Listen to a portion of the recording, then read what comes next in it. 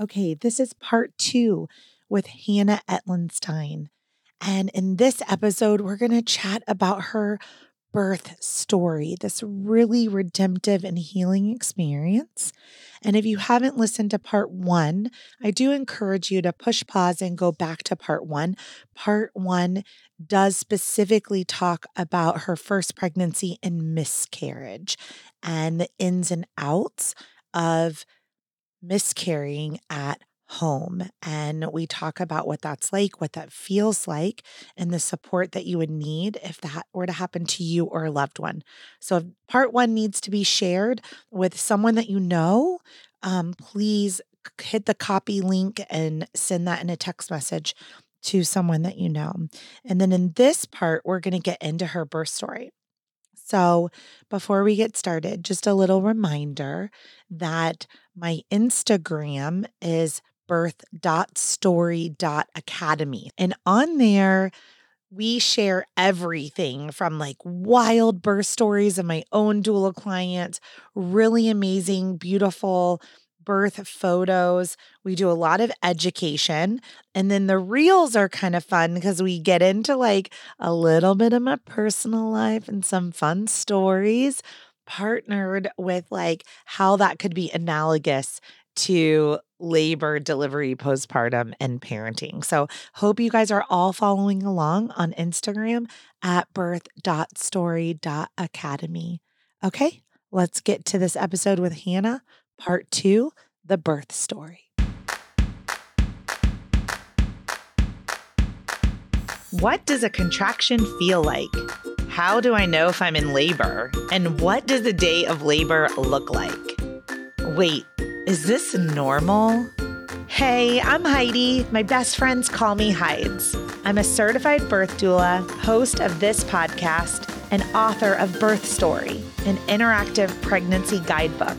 I have supported hundreds of women through their labor and deliveries, and I believe every one of them, and you, deserves a microphone and a stage. So here we are.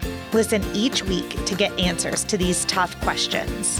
Birth Story, where we talk about pregnancy, labor, deliveries, where we tell our stories and share our feelings. And of course, chat about our favorite baby products and motherhood. And because I'm passionate about birth outcomes, you will hear from some of the top experts in labor and delivery. Whether you are pregnant, trying desperately to get pregnant, or you just love a good birth story, I hope you will stick around and be part of this birth story family. So like, let's say you're pregnant. That's why you're listening to the Birth Story podcast, and you're preparing for a hospital birth that's upcoming. And of course, this podcast gives you tons of free information, right? But like, do you really understand the stages of labor? How to know when you're in labor? What if you have to have an induction? What about a cesarean section? What about all of the decisions that you have to make once you get to the hospital? So you get there and then they put you in triage. Birth Story Academy walks you through all the things that happen, like that rapid fire with like monitoring and blood work and questions and IV ports. And do you want an epidural? I don't know. Do you? In Birth Story Academy, we literally break down all of those decisions. Pros, cons, risks, benefits, intuition. And like we get into it. We make birth plans, we do birth visions, we listen to birth affirmations and parenting affirmations. And like at the end of it, like you know exactly what's going to happen when you go into labor and when you get to the hospital. What's going to happen after you give birth, newborn care preferences, how to take care of your baby. I guess what I'm getting at is, if you're not in Birth Story Academy, what's your plan? I want you to come join me in Birth Story Academy and let me walk you through all of the decisions that you have to make if you're having a hospital birth, and how to have body autonomy and how to have informed consent and informed refusal. I'm going to teach you and your partner, if you have one, everything that you need to know about birthing in a hospital so that you can walk in that door with some swagger, with some confidence, wash that anxiety away, because you learned everything you needed to learn in Birth Story Academy and you are ready to crush that birth. Okay, let's do it. And let's get to this episode. Hey, Hannah, welcome back for part two, where we're going to get into Isadore's birth story. And just thank you so much again for being so vulnerable and sharing your miscarriage story in part one so that others can learn from your experience. I cried a lot of tears. I think I cried Thanks more tears for than you did. well, I've cried a lot. I know. You I've cried. had a lot of tears. You cried in 2019. Yeah. I mourned for you in 2022 when we're Mhm. recording this. Okay. So we left off and you were just sharing in your pregnancy that you were really feeling aligned. Mhm. Like your symptoms matched what you felt like your pregnancy should look like. Okay. Exactly. I felt all the things that you're supposed to feel when you're pregnant. I was tired. I was slightly nauseous. I felt kind of like I was car sick all day. I had no appetite. All I wanted to eat was crackers, that kind of stuff. Yeah. Now, in Canada, were you automatically right back in the midwifery care because of the first pregnancy, or did you need to reapply? So I needed to reapply, and I did. I was really happy with my midwife that supported me through the miscarriage. So as soon as I found out I was pregnant again, I contacted the collective and I asked if I could be with her again. It actually turned out that she was full that month, but she took me on as an additional client patient because she really did want that me to have the consistency of care. So I was very grateful that she did that. Yeah, I think that's so important too. Like, Mhm. as a doula, I know, like, it doesn't matter if my book is full. Like, if someone comes back into that circle, like, it needs to be completed. Yeah. And I think knowing that what I had gone through and how I had more fear now around childbirth because of my experience with the miscarriage, I think that she really wanted to support me through that. And in that first miscarriage story, right? Like you experienced a whole entire labor, all of the stages, transition, all within a very compact, short Mhm. period of time, almost what we would call like a precipitous labor if you were Mhm. full term, right? It can be very intense. It can be very scary. It can be very painful. Mhm. Whereas often a full term live birth, spontaneous labor, it can unfold very slowly over time. And often the emotional pain is absent or is changed into excitement and joy, Mhm. which can change the way in which we experience labor symptoms. Mhm. And Totally. so And that's what pain is, right? Like pain is not just physical. yeah. So it Mhm. makes complete sense to me, though, that this experience in a short period of time brought you to a place of fear. Mhm. So, what did you do through the course of your pregnancy to work through that? Yeah, so that was my main focus, was working through that fear. And so I did a few things. I read a lot of books. We Mhm. read a lot about birth. I read Birthing Without Fear was a book that I remember loving and really connecting to. Luke and I spent so much time talking about the birth and about what it might look like and what our fears were. I also was working with my naturopath, who is also a doula, who is incredible.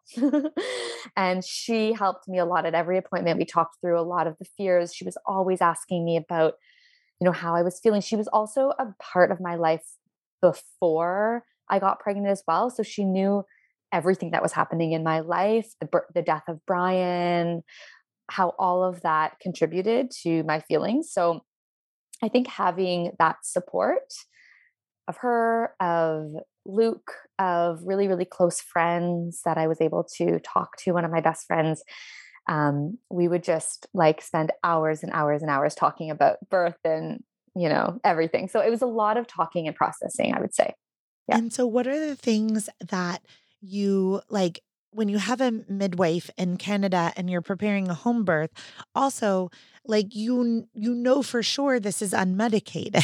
So Mhm. there's an added layer component to that of like, okay, I need to process this past situation, but I also need to prepare for, a long labor and an unmedicated childbirth. Did you do anything specific like, I'm just throwing some things out here like hypnobirthing or Mhm. Lamaze. Like, did you do anything to prepare for the actual, like, working through labor contractions? Yes, we did. So we decided that we wanted to have a home birth, and it was a pretty easy decision. Luke, my husband Luke, he is one of six siblings, and he was born at home. His mother in the UK, his mother, I think like three of her six births were home births. So it was, I remember he was like, well, yeah, like, why wouldn't we have a home birth? Like, I remember him just thinking that's what you do. Yeah. And I was like, cool, yeah, I'm game to that. And my sister had had a home birth as well, and she had had this really good experience with the birth of her daughter. So we pretty early on decided that we wanted to try for a home birth, and then we also talking to the midwives. They were very good at like providing all the research and giving us like a lot of education on home births and how safe they were. They were equally safe. And so, yeah, we knew that we needed to then find out what kind of coping mechanisms we could use if we weren't going to be able to use medication. So, we had high hopes of doing a bunch of courses. March 2020, however, which was 3 months before my due date, the world shut down because of the pandemic. Ah, Yeah, so that was an interesting kind of turn that happened in my labor, which we in my pregnancy, sorry, that we had not anticipated. yeah. So what'd you do about it? So the course that we were going to take that our midwife collective put on was canceled. They were so overwhelmed with everything that happened. They just couldn't put it online quick enough. They couldn't Hmm. figure it out. So they just Yeah. canceled it. And there was a hypnobirthing class that we had looked into that was going to happen online. We decided that because we both had this abundance of time at this point, Hmm. we got the hypnobirthing book and we worked through it together. And it was actually one of the most lovely things that we did that I would recommend. We would kind of like an hour to, not every single night, but most nights I would get in the bath and I would lie in the bath and he would sit next to me and we would read the book and we'd practice the exercises together. And it was just this really lovely time when we just like connected about the birth and talked through everything. So we did a lot of preparation. I love it. I actually am a certified hypno babies doula. I Mm. practiced hypnobirthing for my own, and Mhm. did you do the Mongan method with the rainbow Yes. meditation Yeah. in that light yellow book? Okay, Mhm. good. I can link to that in the show notes. Another method of hypnobirthing I love for everyone listening is hypnobubs out of Australia. Mm. And it is Melissa Spilstead and one of her tracks, Surge of the Sea. I mean, I still listen to it and I listen to it now with my children who are 6 and 8 years old at this recording. And sometimes we just listen to it to fall asleep. It's just, Mm. it's about pregnancy. So sometimes I'm like, oh, me and my belly, I'm in the ocean. Mhm. Um, but hypnobubs, hypnobirthing, the birth ease method with Michelle Smith, hypno babies. These are really great preparation tools, right? Mhm. There's so many. And now I'm recording this in the end of 2022. And I was able to get my course online, which is just hospital based birth, right? Mhm. Like not relevant for you, Hannah, at all. Um, but like finding these online courses that can help guide you and really the hypnotic, it's so wonderful. This Mhm. feeling it creates in your body. I mean, I'm so thankful. I kind of had a sense that you were going to go there. So, yeah. So Yeah. you and Luke were able to connect with these exercises. How Yeah. often And we did you do them? not every day, but maybe a few times a week, we would set aside an hour to that was when we were really doing the exercises. I would say we were talking about the birth all the time. That's pretty much what we were talking about. Okay. What Yeah. role did Luke want to play? Like, was he like, I want to like get in the tub and catch this baby, or like, I'm like going to stay at your head and I don't know what I want to see, Well, kind it's of thing? funny. He was, I want to do whatever feels right in the moment. That was Okay. what he kept saying. I'm just going to do what feels right. The midwives would ask him, like, do you want to catch the baby? Do you want to cut the umbilical cord? And he was like, maybe, I don't know. And, if I'm at her head supporting her, I don't want to be taken out of that position just to catch the baby. I just want to let it unfold the way it unfolds. Yeah. But he did want to be very present at the birth, and he wanted to be able to support me. He read, I think, from cover to cover, the child. He was teaching me things by the end about, yeah, he really got into it and really educated himself, which I'm so grateful for, because he was so supportive, and he was it really felt like we were doing it together, even though I was obviously the one doing it. And he reminded me that a lot.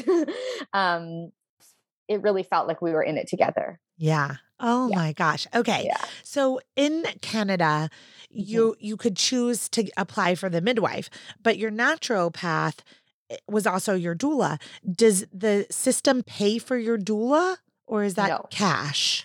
So the way it works in Canada is that things like naturopaths, physiotherapists, massage therapists, they're not covered by our healthcare system. However, many people through their jobs get health benefits, and they'll get a certain amount of money to go towards these different services. So doula services are within the scope of practice of naturopaths. So we were able to use some of our naturopath benefits for some of the appointments building up to it, because they were naturopath appointments that she was, giving me herbs, or she was giving me homeopathic things to do. Like, they were basically naturopath appointments. So we were Yeah. able to schedule some of our appointments through that, but doula itself is not covered. Oh, okay, Yeah. gotcha. So here in the United States, we're just it's changing. So we have some of those employer accounts that you mentioned, health savings accounts and flexible spending accounts, and they do Mm, cover doulas. So okay. that's kind of we're moving in the right direction here. And about like I'm skewed because I live in a city where a lot of employers have elected to have doulas on their insurance plans. So about 30% of my private doula clients get reimbursed in full. In the United States, I'm charging around $3,500, which is quite a lot of money, but a lot of the insurances are paying for it.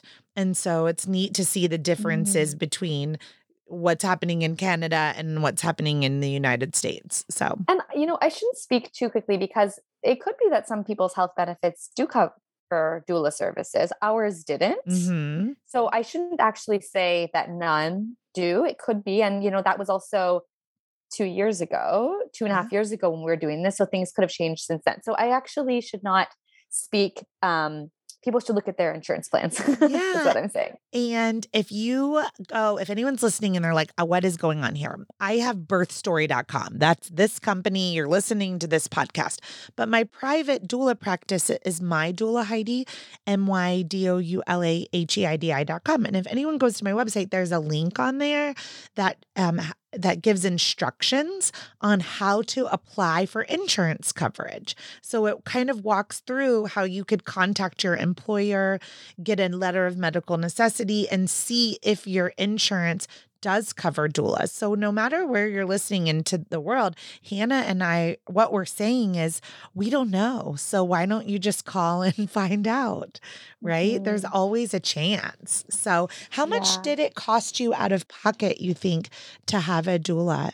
So our doula costed, let me see if I can remember. I think it was 1,500 is what, no, was it? Maybe 15. Oh my gosh, it was 2 years ago now. I can't really remember. Yeah. And it's Is that, probably much different now too with yeah. inflation, and that's Canadian dollars.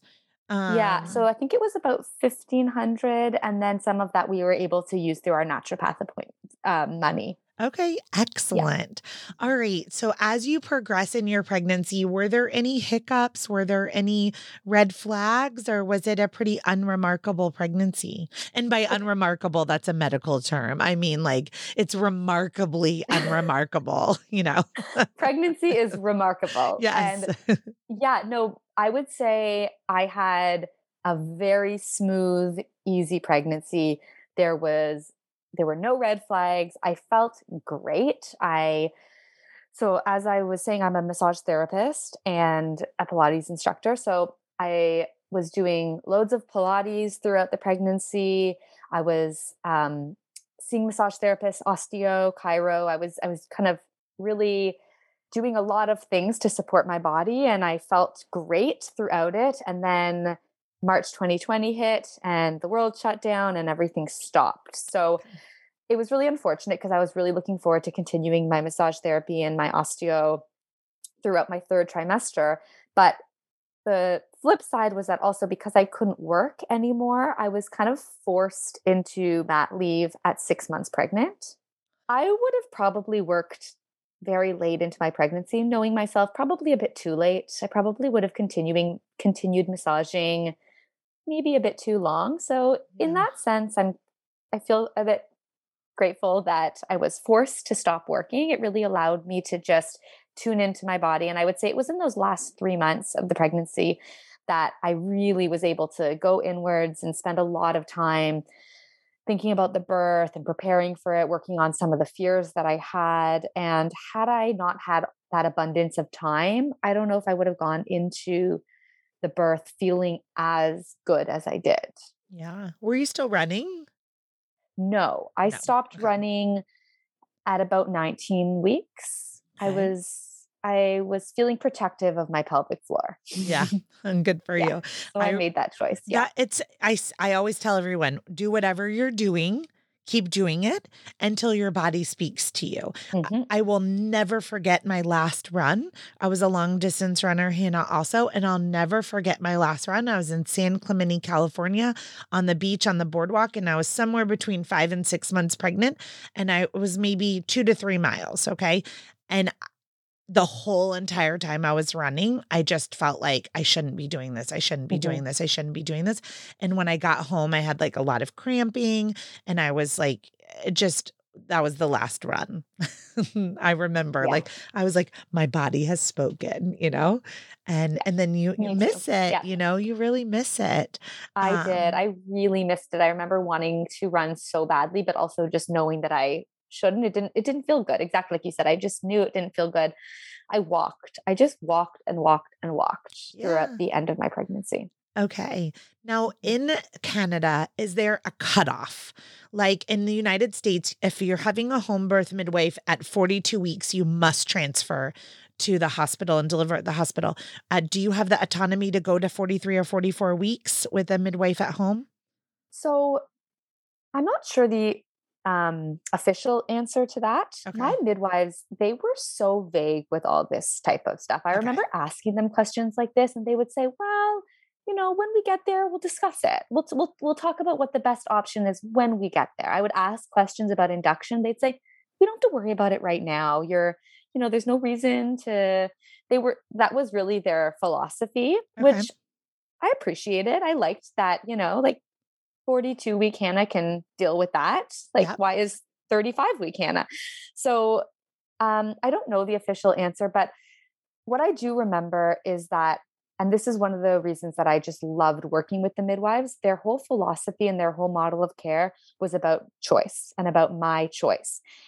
And in one of our initial appointments, I remember the midwife saying to me, one of the questions I always get is, how long can I go? And like go be pregnant for? At what point are you going to cut me off? And she said, it's not about what I do. It's always going to be your choice. What we'll do is we'll educate you and we'll give you the information, and it's always going to be your choice. All right. So I that's, love it. I loved it. Yeah, I I love loved it. it. I think Uh, it's beautiful. And I think I do like that philosophy too, where they said, like, don't worry about it right now. When I made my online course, Birth Story Academy, I broke everything out into modules. And so one of the modules is on induction and one of the modules is on cesarean section. And I always tell my doula clients, you can go take the induction module if you want to learn about these inductions, or you can go take the cesarean module if you want to learn about the cesarean. But they're there. They're not going anywhere. We can also not look at them until like someone tells you you need a cesarean section or need an induction. So I think it's really nice to have the information if it's there when you need it, but to really just enjoy your pregnancy and kind of be laid back about some They encourage things. that. I do remember, though, I am remembering now, there was, I wasn't allowed to have a home birth if I went into labor before 37 weeks. Okay. That makes absolute perfect sense to me. Yes. Also, yeah. So full term pregnancy for a single fetus is considered 37 weeks. So that does make sense. Now, did you already know if you had to transfer, if you went into preterm labor, exactly what hospital you would be going to? Yes. Okay. So my midwives had privileges at one hospital. Okay. And that would be the hospital that we would go to, unless it was an emergency, in which case we would go to the closest hospital, which was not the one that they had privileges at. But I remember my midwife saying in her like 30 years doing this, she's had that happen like 2 times. Okay. Yeah. Well, let's get into your story. So, Yes. Hannah, how did you know you were in labor? What happened? I was 40 weeks plus 5 days. 5 Okay. days. And I had been convinced that I was going to go into labor early. I just had this, I think this is very common for first time birthers, but I was so convinced I was going to go into labor early. So when I got to 40 weeks and I had my first cervical exam at the midwife, and she said that I was 0 centimeters, I didn't have the option of a sweep. I was like devastated and shocked. Yes. So let's simmer here for a minute. Everyone thinks they're going early, you guys. Everyone. The average gestation is 41 weeks, 1 day. My data over 18 years is 40 and 5. So, I don't know if it means working with a doula like relaxes you. Maybe you go a few days early. It's just my data. Most of my clients go, like on average, go at 40 and 5. Every 100% of them that go to 42 weeks were convinced they were going early, telling, I'm going early. I know it's happening. And it's because the changes in the body, the yin energy to the yang energy, everything's shifting so significantly that you can feel that you're moving from pregnancy to birthing to the parenting, like you can feel those changes, and those changes make you think it's happening tonight. Exactly. And I was so in tune. I remember feeling so in tune with my body during that time that every tiny little thing that I felt, I was like, this is it. This is it. I'm going into labor tonight. So I think I spent 3 weeks thinking I was going into labor that night. Mm-hmm. And I was doing a lot of the things because I was working with my doula. She had recommended all the things. So I was doing the tea, the raspberry leaf tea. I was doing the evening primrose oil, both orally and vaginally. I was doing all the curb walking. I was doing the mile circuit. Is that what it's? Yeah. Yeah. So I was doing all the things. I was having Braxton Hicks pretty constantly. Yeah. But my due date comes and goes. And here's the thing. Our bodies, to me, are so kind, right? Our body is primal. It has no idea it's 2022. Like, our body has no idea. So our body slowly warns us over time. Every now and then your water breaks and it's like your first sign. But usually your body slowly warns you because it has no idea you have a, let's air quote, due date. We like to call them guest dates, It has no idea. It has no idea. So your body warns you. So you guys, when you think that you're going into labor, maybe it's just because the energy's shifting and your body's starting to warn you that the baby's coming soon. And soon is probably like in a few weeks. Exactly. So, but On the morning of 5 days past my due date, I woke up and I had some blood on my underwear. Ooh, good sign. So that, and then, so I went to the washroom and I felt a little cramp. Okay. So that was my first inkling that probably something was starting to happen. Okay. And you had mentioned you were not a candidate for a membrane sweep because that surprises some people because my clients say, should I get a membrane sweep today? And I'm like, well, you don't even know if you qualify for one yet.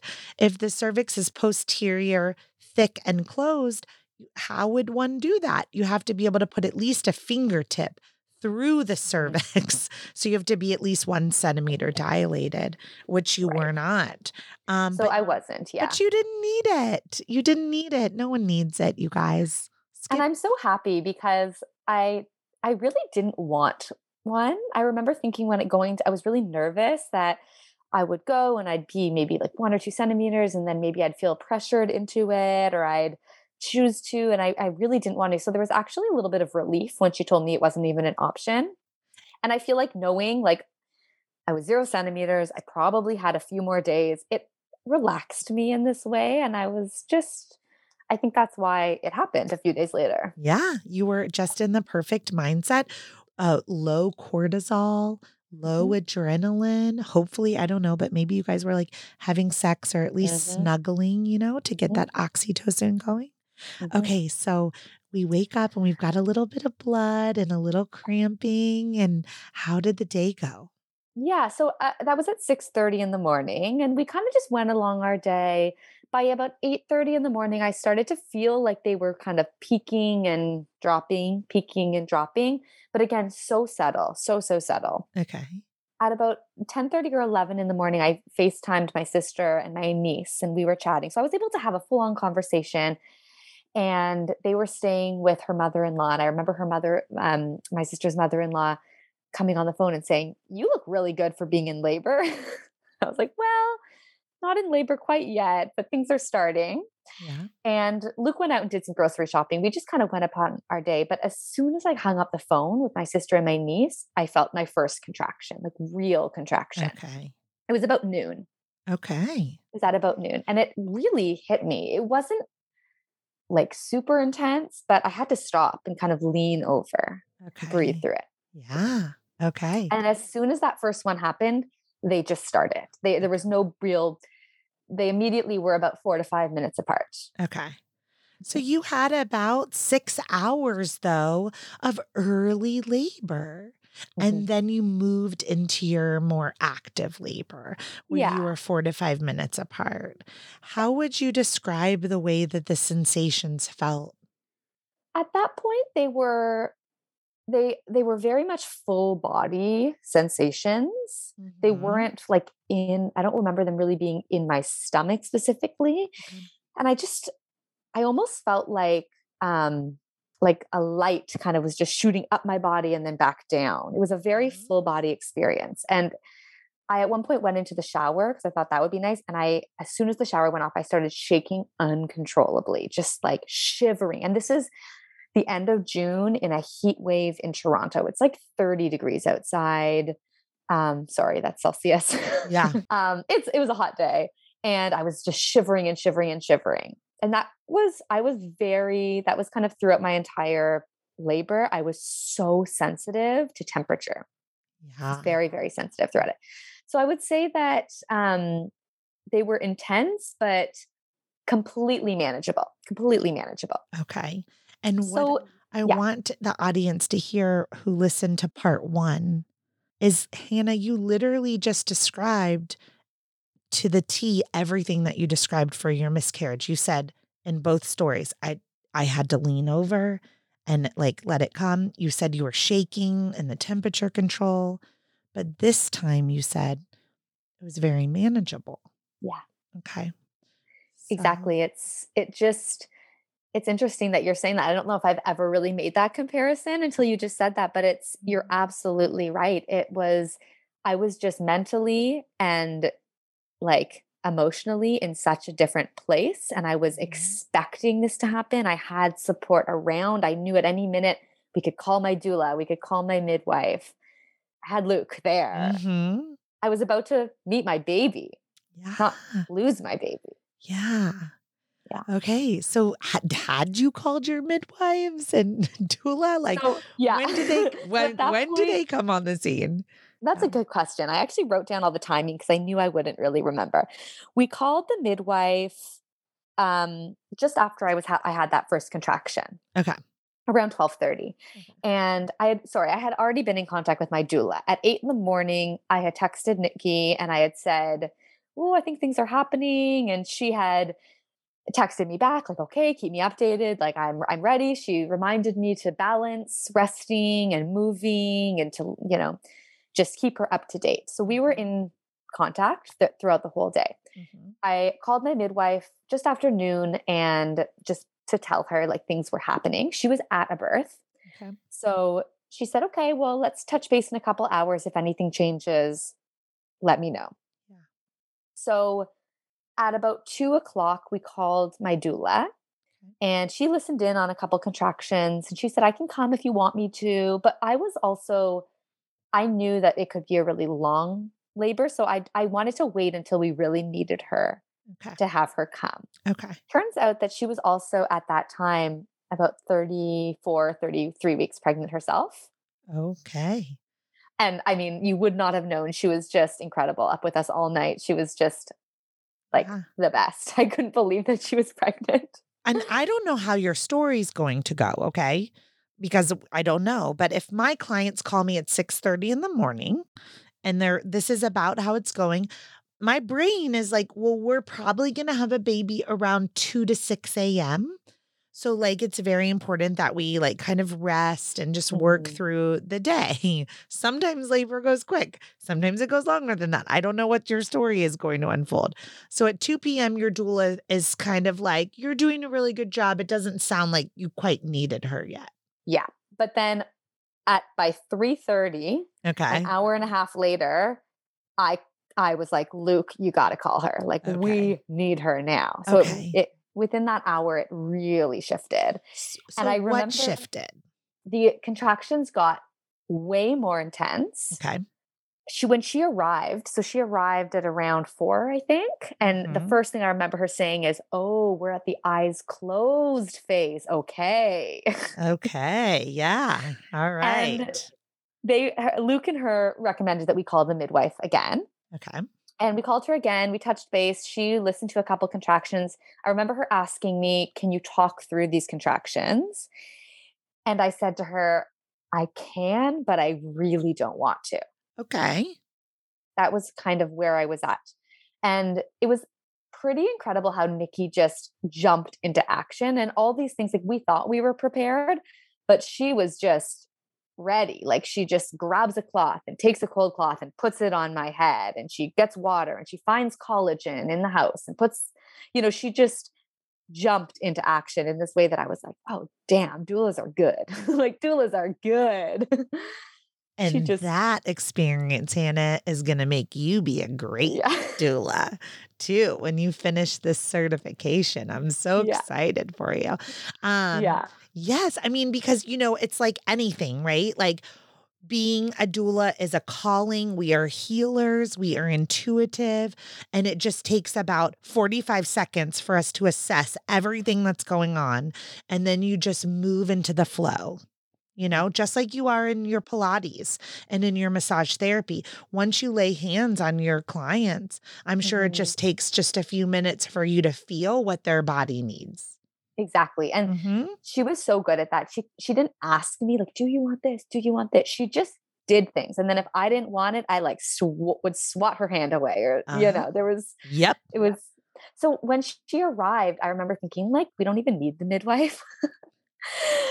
I mean, eventually I think it was Nikki actually that was like, "I think we need to call the midwife now. I think this is time. I think we do." So we did. She listened in onto a contraction and she said, "Yep, okay, it's time for me to come. Yep, I'm going to come." And that was at Okay. about 6 o'clock at night. Okay. So about 12 hours from the Mhm. first symptom or sign. Now it's like we are very much in active labor. Our doula is there, and the midwife is on her way. Exactly. That's a short timeline so far. It Okay. was feeling totally manageable. Like Okay.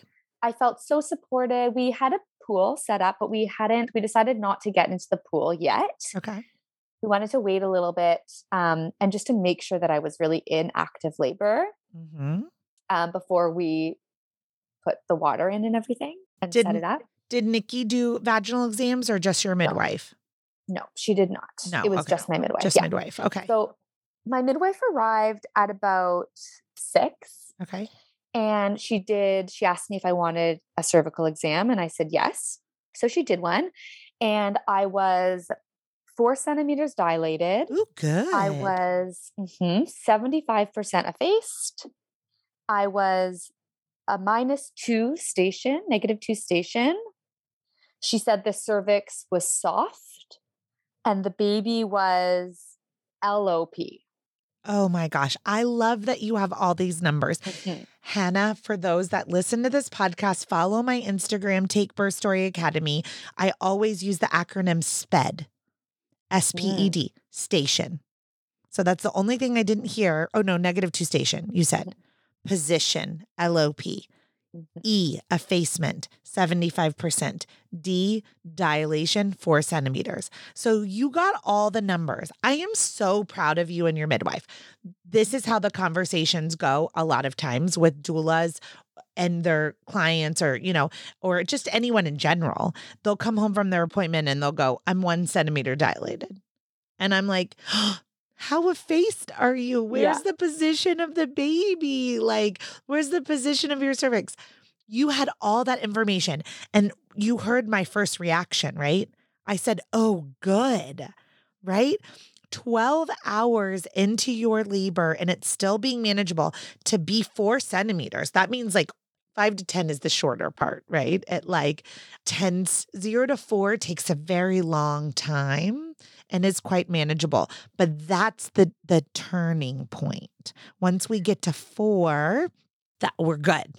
So I love this. This is a great, I'm going to say like starting point. Well, Okay. that's what my midwife said. So when she said 4 centimeters, my face dropped and I was like, 4 centimeters? Like in my mind, I was like 8. I was like, Right.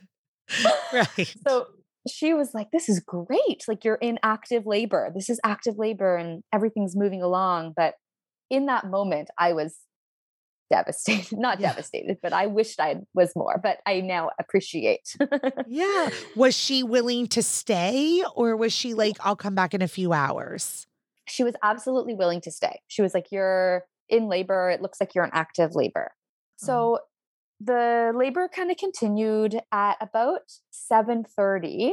I went outside, and this is another reason why doulas are just so amazing because I went outside with my midwife, my doula, and Luke like had dinner. He sat and had dinner mm-hmm. Yeah. and got to take a little bit of time, and I don't even remember feeling like I was alone because I had a doula and my midwife with me. And at that point, I went outside. Oh, and the other thing I should say is that when she checked me, my membranes were absent. So I had lost my membranes, but like my water had broke without me knowing. Huh. Maybe you had a slow leak over several days. And so maybe just chalked it up to like increased vaginal fluid or something. Yeah, maybe that was it. But when I went outside, and this was at about 7:30, I was sitting on the birth ball and having these contractions. And at that point, the water from my just started streaming down the balls. Mm-hmm. So I always think about that when my water broke. But then surprisingly, because this isn't usually what happens, my contractions started to space out Okay. and slow down. Oh, Okay. I should say when my position was LOP, my Mm-hmm. doula and my midwife together kind of came together and we started doing all these things to try to flip the baby. So we Mm-hmm. were doing some lunging. We had my right foot up on a stool, and then we were doing some walking. We were doing some kneeling. They had a rebozo that I was using. Mm-hmm. So we were doing things to try to flip the baby. Yeah. But my contractions did start to space out. Okay. So at that point, it was about 8 p.m. My midwife said, well, your contractions are starting to space out. I think the best thing to do is for me to leave, for you to lie down, for you to rest a little bit. Mm-hmm. And then once you start to have a bit more of an active labor pattern, I'll come back. And she was very much like, if you don't want this, if you don't feel comfortable with this, I will stay. Completely up to you. And then at that moment, I just had this like huge contraction come, Okay. and it kind of overcame me. And my midwife said, "See, it's something like that. I'm actually really torn because you're having these really strong contractions and then followed by maybe like 20 minutes of really light contractions." And that from a doula's perspective, that to me is all positioning. Exactly. That's Yeah. all positioning. That when we have an irregular labor pattern and labor changes and we're like, are we in active labor? Or are we not? That's that OP position. And once you can get the baby to rotate and come down and through, then we'll see that every 1 to 3 minutes, 60 to 90 seconds of very strong contractions again. But often it just takes, if we're in the hospital, sometimes people get an epidural and take a long nap for 12 or 15 hours. And then what she's saying is, Hannah, go to bed, go lay down. Let's get you some rest and give the baby some time to navigate your pelvis. Mm-hmm. So Yeah. that's what we did. I was reluctant, but I agreed that that was probably the best idea. So we went back into the room, we went into the bed, Luke and I lay down together and we rested, and our midwife left. Okay. She was very close by though. She was staying very close by. And we rested for about 30 minutes until the contractions started once again to pick up and pick up and pick up. And at that point, we called her back and she came back and I went into the pool at that point. Okay. Ooh, good. So just a Mm-hmm. little bit of a break sometimes to let your body readjust. Exactly. And at that point, the contractions picked up again and they were really strong. And when she came back, which was at about, I think it was about, she came back at about 9:30ish. Mm-hmm. I was in the pool and I was laboring, like I was in active labor. Mm-hmm. She asked me if I wanted to be checked again. And this is the one thing that I think, knowing what I know now, just from doing a little bit more educating about it, I think I would have not had so many cervical checks. Mm-hmm. I had a lot of cervical checks. I think in total I had like 7, maybe 8. And I don't like that as a doula per se, not to say anything about I'm not a medical provider, so I don't want to cross over your midwife's boundary here. But when the membranes have released, we increase our chance of an infection called chorioamnionitis. So here in the US at home births, there are very, very few cervical checks, if any at all. And even at the hospital, once the membranes release, no one really likes to do them very much because we don't want to infect you, by pushing bacteria up into around the amnion and the chorion. So yeah, so I feel that. And I want to make sure we say that to the audience too. Consider your risk of infection if your waters are released. Yeah. Okay. Yeah. And I've learned a lot of that from listening to your podcast. Yeah. So she did another cervical exam. Okay. At this point, I was 5 to 6 centimeters. Okay. Good. I was 80% effaced. Okay. Station was -1. Okay. However, at this point, she was unclear what the presentation of the baby was. She couldn't feel the suture lines. Oh no. Okay. And at one point she said, and I'm pretty sure it's not the bum.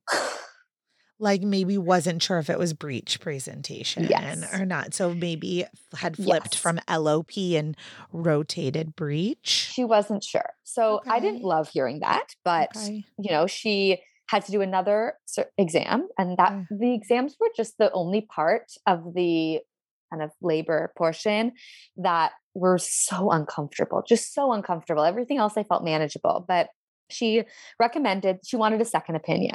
So how it works here is you always have one primary midwife and then a secondary midwife and then a third midwife who is on call if one of the midwives isn't available. Okay. So my primary midwife, who was the one who was on call that week, who came, she called that secondary midwife who just like happened to live in my neighborhood and could just walk over. So she came over at 11 o'clock at night. And I remember it being this like surreal experience because she was like wearing normal clothes. She was like in a dress. And I was just like, oh my God, there's a world out there. Yeah. You know, like people are doing things. And she did another check and she confirmed 5 to 6 centimeters. And she said that there was a cephalohematoma. Cephalohematoma. I don't even know what that is. Is that on the head? Because I know cephalic is like the head, but yeah. I'm pretty sure it was like some sort of thing on the head, which was causing, basically my understanding of what was happening was because he was in the wrong position. He was kind of like hitting, I mean, at that point I didn't know that he was a he, but was like hitting my pelvis in a way, and it caused this bump on the head. Swelling. Okay. So we call it capit. Okay. So there's another term, capit. That's why I was like, I'm sure I know what you're talking about, but there's another term that was a more medical term. Another one's capit, where the baby is in not OA. So head down, face down, chin tucked, facing your coccyx, but maybe trying to enter the pelvis a little asynclitic, like their head kind of turned and their chin, up. I'm making all these motions, you guys, like, even though it's to Hannah, so she understands what I'm saying. And you're probably like, so like, imagine the baby's like chin is up and like their head is kind of trying to engage the pelvis in this like funky way. And then you hit a bone so many times and then the soft tissue on the head swells. Oh my gosh, what happens then? Okay. So we get the second opinion, and the presentation, exactly like you said, it was just that the baby was in a wrong position. So they went out in the hall together, and I didn't hear this, thank goodness, but they kind of discussed and they said, it's going to be a long birth. Like, this is going to be a long birth. So my second midwife went home knowing that she probably was going to have to relieve my first midwife in the morning. So we continued through the night laboring. And I mean, this whole portion from about 11 o'clock at night until 4 o'clock in the morning, I have such fond memories of it. I was laboring in the pool. We had music playing. We had like the candles lit. Luke was by my side through every single contraction. We were doing the hypnobirthing, breathing together. Every single contraction, either he or my doula was there with a cloth, with holding my hands. I was in the pool. It was so, so, so intense, but so manageable. And I remember just thinking, even at times, like, wow, this is so cool. This is so cool. Like, I definitely wanted it to end. Don't get me wrong. I very slowly started progressing. By about 1 o'clock in the morning, I was at 8 centimeters. The most progress that I had was actually when we got out of the pool and went onto the toilet. And that was when I would have these really strong contractions. And throughout the entire labor, though, my contractions were never constant. I would have these like massive contractions that had 3 peaks to them. So it would be like a huge contraction, then it would come down a little, then another big one, and then come down a little, then another big one. And it would be like 4 minutes. And then we would all kind of collectively exhale together. And then it would be like 5, 6, 7 minutes of like nothing. Yeah, that's still the position of your baby. Yeah. That contraction pattern tells me position still. So we just continued to go on. And finally, it was just long and intense. I started getting the premature urge to push.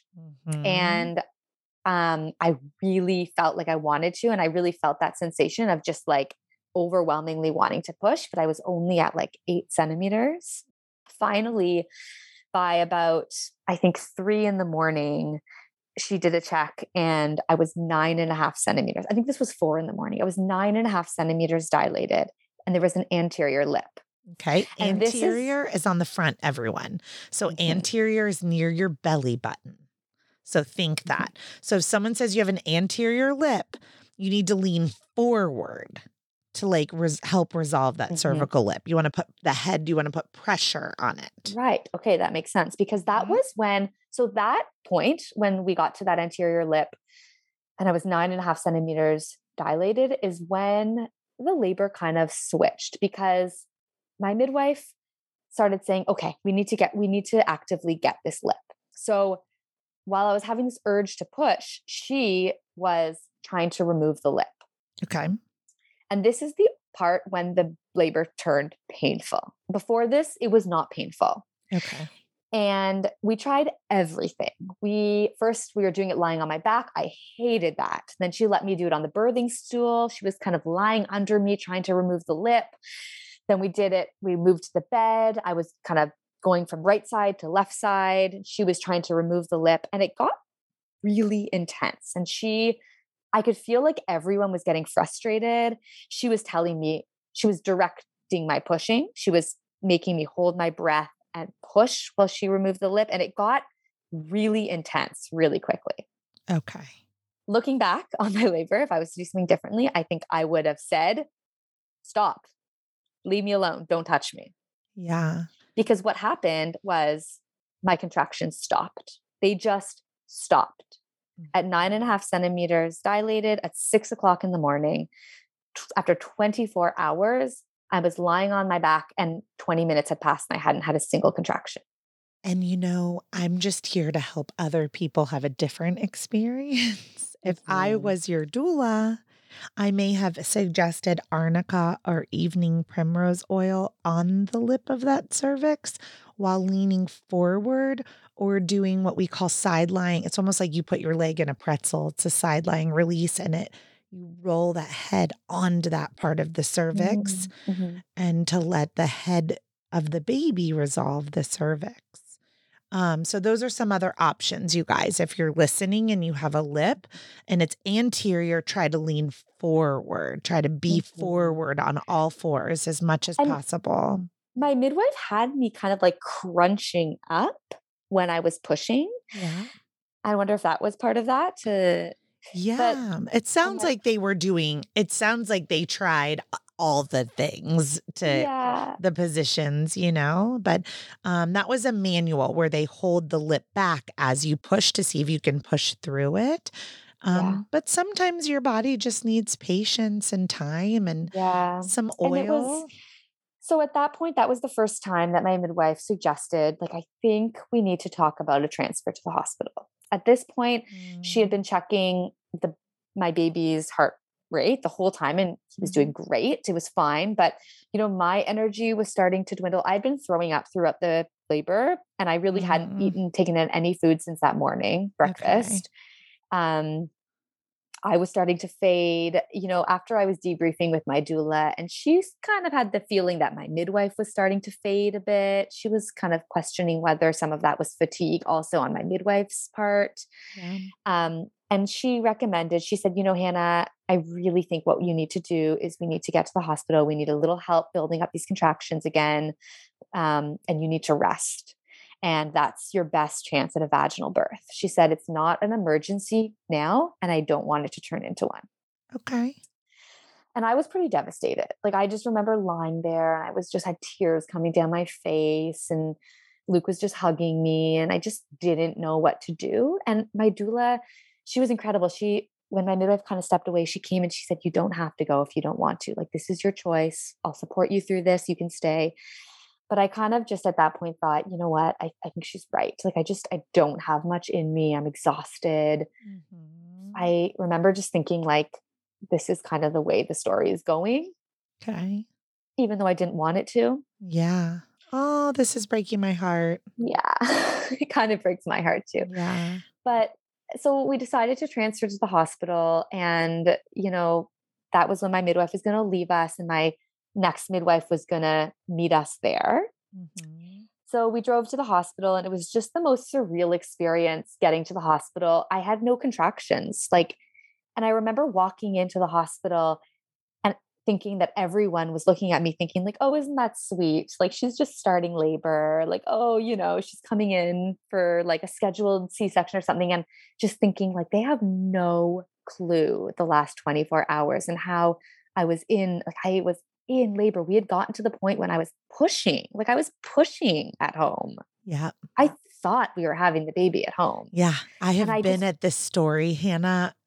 A lot of times. Yeah. I've been at the story a lot of times. Yeah. And I just felt so unseen and so misunderstood, and just Mm. like the whole hospital part. I mean, the hospital part, I have to say, is really unremarkable in the way that you use that word, like it is. Mm-hmm. And I just, it's still a bit hazy in my mind. I still don't really think of it as my birth, which is crazy because that's when I actually gave birth. But it still has this weird hazy feeling to it. And anyways, we got in. My midwife met us there. She said we were going to go on some Pitocin and recommended I get an epidural because Pitocin can cause some really, really intense contractions. And she wanted me to rest. And I kind of just said, okay, like, okay. Yeah. And it all happened. And then Luke and I slept for a couple hours. My midwife was still in charge. So we were still in the room with the midwife and we went to sleep. We had an epidural, got my Pitocin, and I went to sleep. Yeah. And I remember falling asleep thinking, how strange. I'm sleeping through my birth. How strange. Yeah. After all that you had been After all that. pushing at home. Yep. Mm-hmm. And that's all the position of the baby. Yeah. It is. Yeah. And our babies are the keepers of all the knowledge. They are smart. They know their umbilical cord. They know the shape of their head. They know the timeline. And sometimes we surrender to those things. Could you have stayed at home and been completely exhausted and in another 10, 15 hours had given birth vaginally at home? Maybe, but that could have been just as traumatic. Right? Like, because that could have been a level of exhaustion. That level of exhaustion can be traumatic. So, Totally. So there's something to be said for a nice sleep before pushing. Yeah. Yeah. So we did. And then I woke up and my midwife said, okay, let's check you. Like, let's see if you're 10 centimeters. And I remember thinking, like, how is that possible? Like, I haven't felt anything. The epidural I didn't feel anything. Yeah. And she kind of laughed and was like, well, Hannah, yeah, that's the epidural. Like, Right. So she checked and I was 10 centimeters. Okay. She's like, great, let's start pushing. We start pushing. 3 hours later, no progress. Was the baby still OP? I don't know. Okay. I don't know at this point, actually. I don't remember what position, but we tried every position. My guess is yes. Probably yes. There was something going on. My midwife was working so hard at trying to like pull my bones apart just like a millimeter to make a bit more space. And he would just come down and then he couldn't make it past the pubic bone. Yeah. And just no matter what position I was in, and I was pushing so hard and everyone was saying, you're such a strong pusher. You're such a strong pusher. Yeah. So at that point, my midwife says, Hannah, I think we need a little bit of help. I think we need some help. So she called the OB in and the OB came in and she was also just like, you're such a strong pusher. What's going on? And then this is where it really, really quickly flipped. So it went from, okay, like we're going to have this beautiful vaginal birth and we're going to push this baby out to this baby isn't coming. Okay. Now this baby's in distress. Okay. Now there's meconium, noticing something was happening with the heart rate. And it really quickly turned into, okay, we need to get this baby out right now. Okay. So they did a vacuum?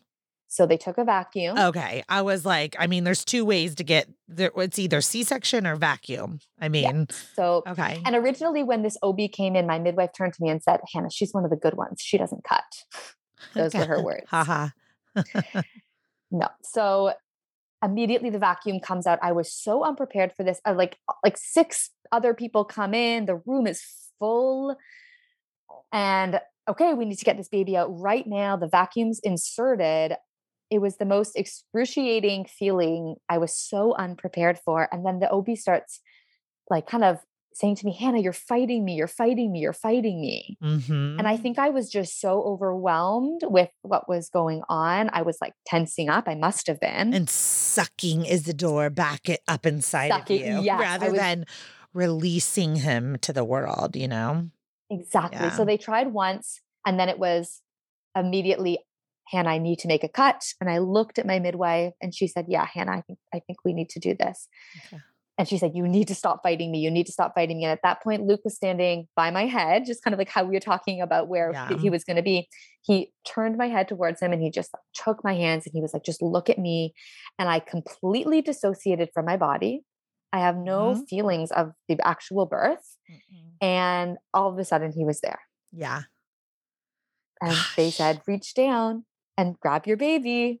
And you got... And I did. And I was so afraid you were going to tell me you had a C-section. I was like, all of this. Oh my gosh. Oh, okay. So you had a vaginal birth.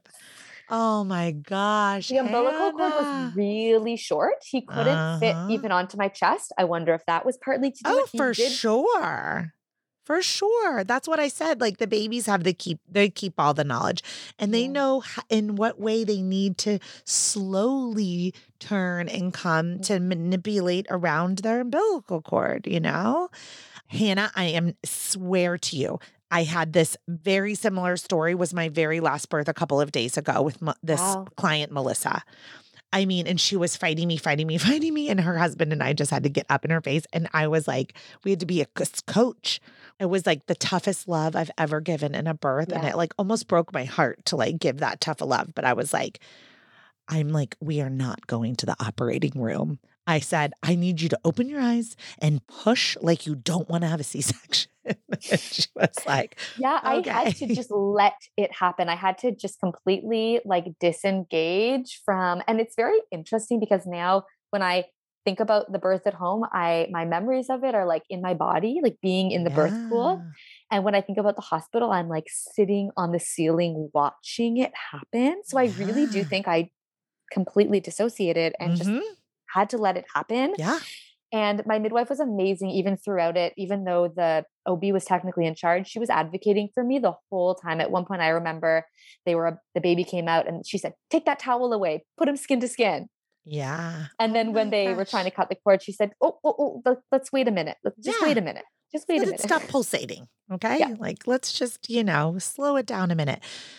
Hannah, before we close this beautiful, crazy, amazing, remarkable birth story, I just wanted to describe a vacuum because some people are like, what are you sucking? Like, you imagine like vacuuming your floors. Okay. Imagine everyone almost like a little disc. Okay. So like a circular disc that is a suction. It's kind of got like a piece of foam on one side and it's kind of like a suction cup and it has like a pull on it. So they place it onto the baby's head and then you push the birthing person and they apply the suction and then they kind of literally they pull while you push to get the head up under that pubic bone. So they're not like vacuuming your baby out. It's literally just, it should be called a suction cup delivery is what I think. I'm like doing a little circle, a suction cup delivery. So that if everyone's wondering, I'll probably put a picture on Instagram so that you can see it. And cause Hannah, you're probably like, I don't even know what they did to me, you know? No, I have no memory of that vacuum. I don't know what it looks like. I know that it's just a little really suction weird cup that almost looks like I'm not an IUD. What were those? Oh gosh, I'm trying to think that birth control method that you used to put up there, that little disc to like block your cervix. What diaphragm, was that? is that? Diaphragm. Yes. I'm like, from like the 1980s. I'm like, okay, a diaphragm. It almost looks like a diaphragm, but like it goes on the top of the baby's head. So, Hannah, thank you so much for spending 2 hours of your time with the Birth Story podcast audience and really educating us on a natural miscarriage at home and all the ins and outs of that in part 1. And then the birth story of Isidore, your son, in part 2, having a midwife and a home birth and a transfer. And I'm just like, I'm just so glad that you didn't tell me you ended in C-section. I was going to just cry even more tears. So I hope you'll come back if you ever have any more children and share again. That was really fun. Thanks for having me, Heidi. Yeah, I really enjoyed connecting with you. And please keep in touch as you go on and continue your birth work as a doula. Thanks, Heidi. All right. We'll talk to you soon. Thank you for listening to Birth Story. My goal is you will walk away from each episode with a clear picture of how labor and delivery might go, and that you will feel empowered by the end of your pregnancy to speak up, plan and prepare for the birth you want, no matter what that looks like.